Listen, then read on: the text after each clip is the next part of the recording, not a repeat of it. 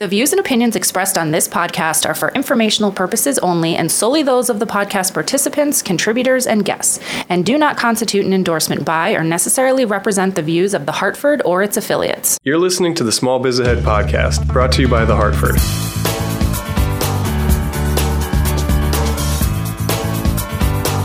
Okay, welcome back to another episode of the Small Biz Ahead podcast. Jean, how are you today? I'm doing fine, Elizabeth. Did you read anything interesting on your way up here? No, I did not. I slept actually on the way up here. We were talking before. I just have to bring this up about our dogs. So, and you were saying you were having a dog. Your dog had a problem with barking, right? Yeah. My dog was a rescue. Doesn't bark. Doesn't bark? Doesn't bark. Ever? No, and I know she can because if you step on her by mistake or whatever, she'll yelp out. Yeah. And we got her as the sweetest little dog. She's 5 years old. She's a Cavalier King Charles. Aww, We got about a year ago. Well, her name is Lavender. Sometimes we call her Penelope. Don't ask why. But she doesn't, and we live in an apartment building in Philly. Obviously concerned about, dog does not bark as well. So that was. Is she your dog or your kid's dog? Our dog. Our dog. Nice, Yeah. nice. Our kids love it and all that, but our kids are in college now. Yeah. So you didn't have the dog for the kids and then they left? We did. We had a dog before. She was actually an insurance dog. We had the world's greatest dog ever named Fudge, and we had him for more than 14 years, and we had to put him down in the spring. It was awful, and I never recommend. It's just horrible. So Fudge, our dog, we knew he was on his last legs, and about 6 months before we put him down, we got this other dog. Yep. Because we knew that we'd be crushed when Fudge went down, and we were. But at least you had this other dog then to sort of help with the pain. So you work from home. Does she work with you? Yeah, she's around. Out in the office? Yeah, she's around. And what is your home office setup like? It's all a desk and a sofa, separate room in the apartment, very quiet room, and that's it. I mean, I have a laptop and a landline. People, I get questions about landlines now. That's another topic for another day about communications in a business. But I'm coming across more and more companies don't have phone systems. Yeah. No phone systems at all. They have a virtual hosted system. And again, we can talk about this later. And then everybody has cell phones and smartphones, and that's how they. So even in my home office, though, I have a landline because I need that. I think the reception is still better. The clarity is better. Yeah, I totally agree. You can. We just tried it before. We were calling someone from a mobile phone inside a building. Yeah. And they could not hear us speaking. Right. It's I'd really like a landline right now. Yeah. So there is still a reason to have landlines nowadays. Depends on your business. Yeah. What you're doing. It's good to be old school once in a while. It is. Old school is still okay. But for the most part, you're out on the road. Yeah. So I'm again, I have 10 people in my company. Everybody works from home. But if you look at my calendar, I'm out just about every day at clients because we have projects going on. So I'm out, meeting and going, or prospective clients as well. So you don't need an elaborate home office. No. You're not meeting there. No. And have you ever considered a co-working space? No, because I don't have, I don't know why I would want to spend the money on it. I'm cheap, man. I'm a penny pinching, even.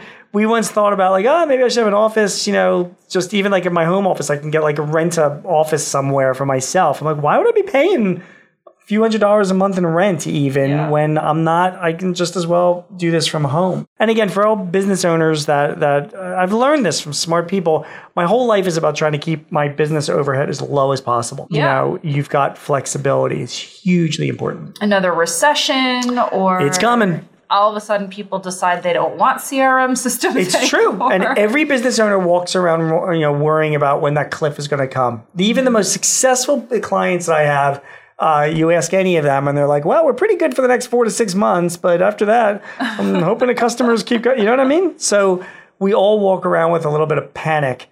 And one way that you can kind of alleviate that panic is by having a little bit of just keeping your overhead as low as possible. Yeah. So you just know that if things really, hit the fan, you can still operate, inexpensively. Exactly. All right, we're going to get to questions after we hear from our sponsor. The Small Biz Ahead podcast is brought to you by the Business Owner's Playbook. Whether you're a seasoned small business owner or just starting out, the Business Owner's Playbook is your go-to destination for how to run your business. From business plan templates to advice on managing employees, the Business Owner's Playbook features up-to-date, sound advice on running your business. Okay, our first question is from Benny from Brooklyn, New York. I love when the names... Benny from Brooklyn? What is this, out of the Sandlot or something? Okay. Oh, okay. First question. Benny from Brooklyn. I have this employee who seems like a really good guy. Hardworking, family man, you know the type. But lately, I'm beginning to feel like he's stealing from me. Uh-oh. I don't have any hard evidence, just a sneaking suspicion. I want to confront him, but my wife says that's not a good idea. How should I handle this situation? Very, very carefully. But Gene, you have a trick to catch people. Yes. This trick I learned back in my accounting days. Here's the trick. The trick is vacation. That's the trick. Everybody in your company should be required to take vacation, particularly those that are in a financial role within inside of your company as well. Because if you go and you look in the newspaper, and I have this morbid fascination with people that steal from their companies. I find it fascinating, like how they can do that and then sleep and not be freaking out they're going to be caught and all that. But if you look in the newspaper about the bookkeepers that get caught stealing from the companies, the accounting managers or the payroll clerks or whatever, it's always because they were away on vacation. And when they were away on vacation, somebody else had to fill in and do their job. That's like what they call an elegant solution. Like just put someone on vacation. Just require people to go on vacation. It's required. So when you have like a financial person say like, oh, I'm working hard. No need for me to take a vacation. You can rely on me, whatever. No. You're taking a vacation and we're having, and then and you'll see within a few days, you've got the bookkeeper saying, well, since Elizabeth's been on vacation, I've noticed there's this vendor called Elizabeth Co. I've never heard of this vendor before. And we seem to be sending checks to them every month. It uncovers certain things. Now, back to Benny's question, right? He's got an employee. So we don't know what role this person's in. So if this person's in a financial role, that's easier. Say the person's in a warehouse role or just not maybe stealing inventory, or whatever. So, first of all, don't be stupid. I mean, lock up your stuff, right? Don't give any employees, any incentive to walk away with materials if you keep it away. So go around and lock it up so that you don't have this stuff lying around. So that's the other thing. And then finally, most companies that I know, particularly if you're in retail, where you are exposed to not only theft from people walking in your store, but also from employees, you get security cameras laying around you in systems. And right now, not the spur of my mind, I do have a few good security systems, inexpensive, that I can recommend. Let's check the show notes. And Elizabeth, remind me. I'll give you a list of a few good security systems. Everything is recorded. You can be checking nowadays all security systems that you get now. They're not only inexpensive, like a few $1,000, but you can watch everything going on in your business from your iPhone. They're all cloud-based. It's fantastic. And they're recording what's going on. And so if you have suspicions that this person's still stealing from you, and even if you've tried to safeguard your assets, you've got, another backup to try and catch them in the act. Now, what kind of position would it be really hard to figure out someone's stealing? It depends if somebody is around assets, financial or inventory, that's the easiest ones. Mm-hmm. If they're not around any assets, like a customer service person, somebody that what would they steal other than office supplies? Yeah, that would be probably the hardest position. Now, would you confront someone about office supplies? Yeah, I mean, when it comes to office supplies, that happens in all of everybody steals office supplies. People do it not even thinking it's stealing. Yeah. They're just like, oh, I'm going to take this pen home. Yeah. Everybody steals office supplies. It's just a fact. It's almost like a perk of the job is that you don't have to pay for pens anymore. So first of all, I think as a business owner, you got to give a little bit of leeway to that. I mean, it's just reality. Now look, if you got somebody that's working out of your company with a printer, then okay, maybe you kind of draw the line there. But look, as far as office supplies are concerned, same deal. It's a value to you. Keep it locked up in a closet. Have the office manager with a key. It's the only person that can get access to it. People have to request their office supplies. That will help reduce, stealage of office supplies. I would think the office manager would be the most difficult person to catch. Yeah, I mean, people in authority are very tough to, because to everyone always assumes that person, they got it. And if an office manager goes on vacation, some offices totally fall apart. Yeah, they can't find anything. That's true. So it would be very hard to catch that person. That's true. But I think as the business owner, you've got to be on top of that. And what do you think is a good amount of time for vacation? Because when I worked at a bank, I worked on Wall Street, and there was a law that people at a certain level had to take 2 weeks off, so 10 consecutive business days. Wow. For this reason. It was mandated. Right. You have to take that time off. Right. But in a small business, like a lot of people aren't taking 10 consecutive business days. No, I would recommend 3 months consecutive. What do you think? Does that sound good? I think you could probably figure it out. That'd be awesome. That'd be awesome. No, first of all, you have to be reality. In a small business, you're not gonna require somebody to take 2 consecutive weeks off. I mean, that's really tough for any size business. Look, I mean, I think you got to require a vacation being spent, but I do think it is important. You bring up a good issue. There should be a minimum number of days. So people say like, oh, well, I'll just take a day here and a day there or whatever. I actually think, again, it gets back to the role that the person's in your company. But I think requiring at least a week consecutive, 5 business days consecutive, I think is a good internal control to have. Now, once you have your evidence that this person is indeed stealing from the company and you're going to confront them, you push them against the wall and pummel them repeatedly until they beg for mercy. It always seems to work. I mean, is that the kind of conversation that you should bring a lawyer into? Yeah, that's also an interesting conversation. Listen, if you've got evidence of a person stealing, from the company. I mean, literally like videotape evidence where it's, refutable. I'm assuming you're going to have, you have a policy in your handbook that kind of behavior is, immediate termination. I don't know if your lawyer, you have to have an actual lawyer come in if you're going to terminate somebody under this. You might consult one. You would certainly consult one. And I also think that you would, you don't want to have that conversation alone.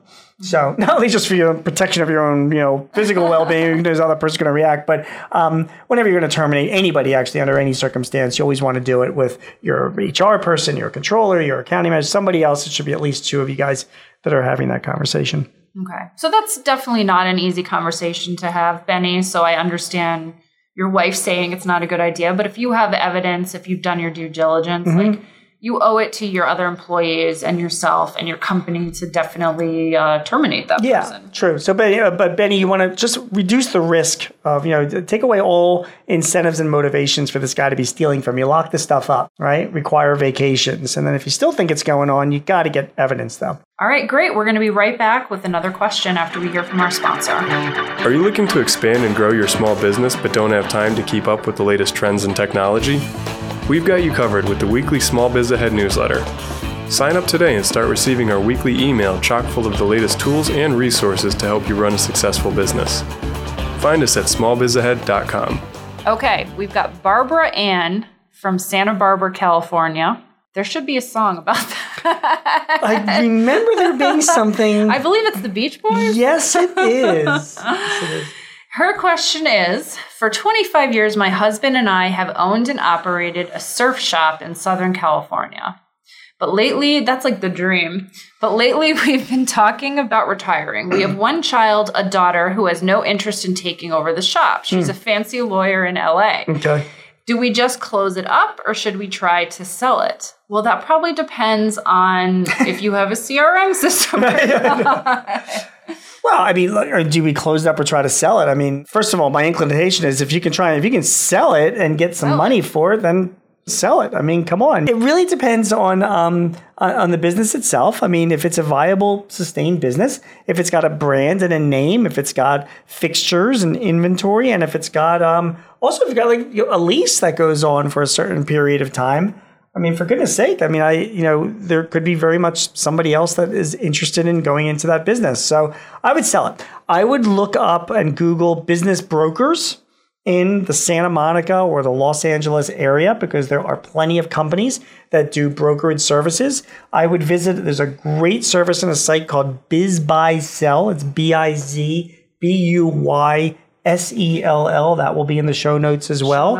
And BizBuySell is a service for business owners looking to buy and sell businesses with information, blogs, education, and of course a network of brokers and services that can help you do that. Yes, try and sell it. And if you can't sell it, sell pieces and parts of it if possible. And if that still doesn't work, then shut it down. I mean, definitely sell the inventory, right? Sure. I mean, that's probably your most valuable asset. Sure. If you do have a CRM, though, what would you price that at? You can't. I mean, it's if you have a CRM system, we've talked about CRMs in the past about how customer relationship management systems, they're like a database of all the customers and prospects in your community for your store. If you've got a nice database of all that, that is a value to somebody, but it's an intangible value. So that's really going to be up to the buyer as to how much extra they're going to pay. It depends on how good your database is. Depends on how much you're trying to sell the entire store for. But it's a good chip to throw into the transaction. Great. Okay, we're going to hear from our sponsor one more time, and then we will be back with Gene's word of brilliance. Running a business is challenging, and you probably don't always have the time to research new strategies, market trends, and develop skills. But imagine if you could have all the latest information on running a business delivered to you every week. Luckily, there's the weekly Small Biz Ahead newsletter. We offer some of the best information available for business owners, ranging from topics such as time management, game-changing technology and apps, to developing management and leadership skills. Sign up today for the Small Biz Ahead newsletter at smallbizahead.com. Okay, so Elizabeth, I've got a really good word of brilliance. And I think you're going to like this word of brilliance as well. The word of brilliance today is Dyson. Dyson. D-Y-S-O-N. Have you? Vacuum? Yes, the company that makes those great vacuum cleaners. But do you know what else Dyson is up to? Are you familiar with this? No, You're a woman who, right, very much cares about your appearance. Dyson is coming out this fall, and in fact, it might already be out for all that we know, with a hairdryer. What? A fantastic hairdryer that they have already announced. They're going to launch it. They're selling it, I think, in Japan, but it's going to be coming up in the U.S. this fall. It's going to be launched. $400. What? For a hairdryer. What does it do? $400. Now, let me ask you, you're asking the big question is, what does it do for $400? The typical hairdryer that you can buy today ranges between $12 and $35. Why? No. More than that? Are you saying more than that? I searched this on Amazon recently. Listen, I don't have much hair, so maybe I'm not the wrong guy to talk about. There's a market for hair dryers that's in the $100 to $250 Okay, range. that's interesting. Yeah. I'd say, is it a fair statement to make that the most popular hair dryers are probably between 12 and 30? Yeah, the typical. I think the typical. Like, how much do you pay for your hair dryer? I think mine was like $120. Really? Wow. Okay. Yeah, Jeez, I got to check on what Hartford's paying their people. This sounds like a pretty good company to work for. You know what? I bought mine a while ago. It's a really, I don't remember what the brand is, but it's great. And it cuts my hair drying time down in half. So to me, that's worth it. What if I told you that this is the best of hair dryers? It is lightweight, runs great, will last virtually forever. Does it not, even with all of that, does it still not sort of, give you, like, entice you a little bit to find out more about what is a $400 hair dryer? Does it interest you? Yeah, I mean, it sparks your interest. So not only that, but Dyson, not only did they announce this, the $400 hair dryer, they've also, remember, their Dyson vacuums are priced very expensive as well. And very expensive. Very, very successful vacuums because they entered in a market where there was a bunch of vacuums already there, and basically they just produced a better vacuum. And the lesson is, I think Dyson's going to completely succeed with their hair dryer. I think people will spend $400 on a hair dryer, particularly if they know that they're going to have it for a couple of years and if they feel good. I mean, you blow dry your hair every day. It's like it's the thing that you do. So what did Dyson do that was really important that we should all know as business owners? Number one is they picked an existing market. They're not trying to recreate the wheel or come up with something that nobody's ever heard of or have to educate the consumers. There's zillions of hair dryers around. Many people have them. So they picked an existing market and they said, you know what? We're going to make a product that's just better, right? I mean, we're not in there anyway, but we're going to be the best at this thing. It's like what Apple does. Yes, that's right. Because there were smartphones that were going way before that, and Apple for the iPhone. So they were fine.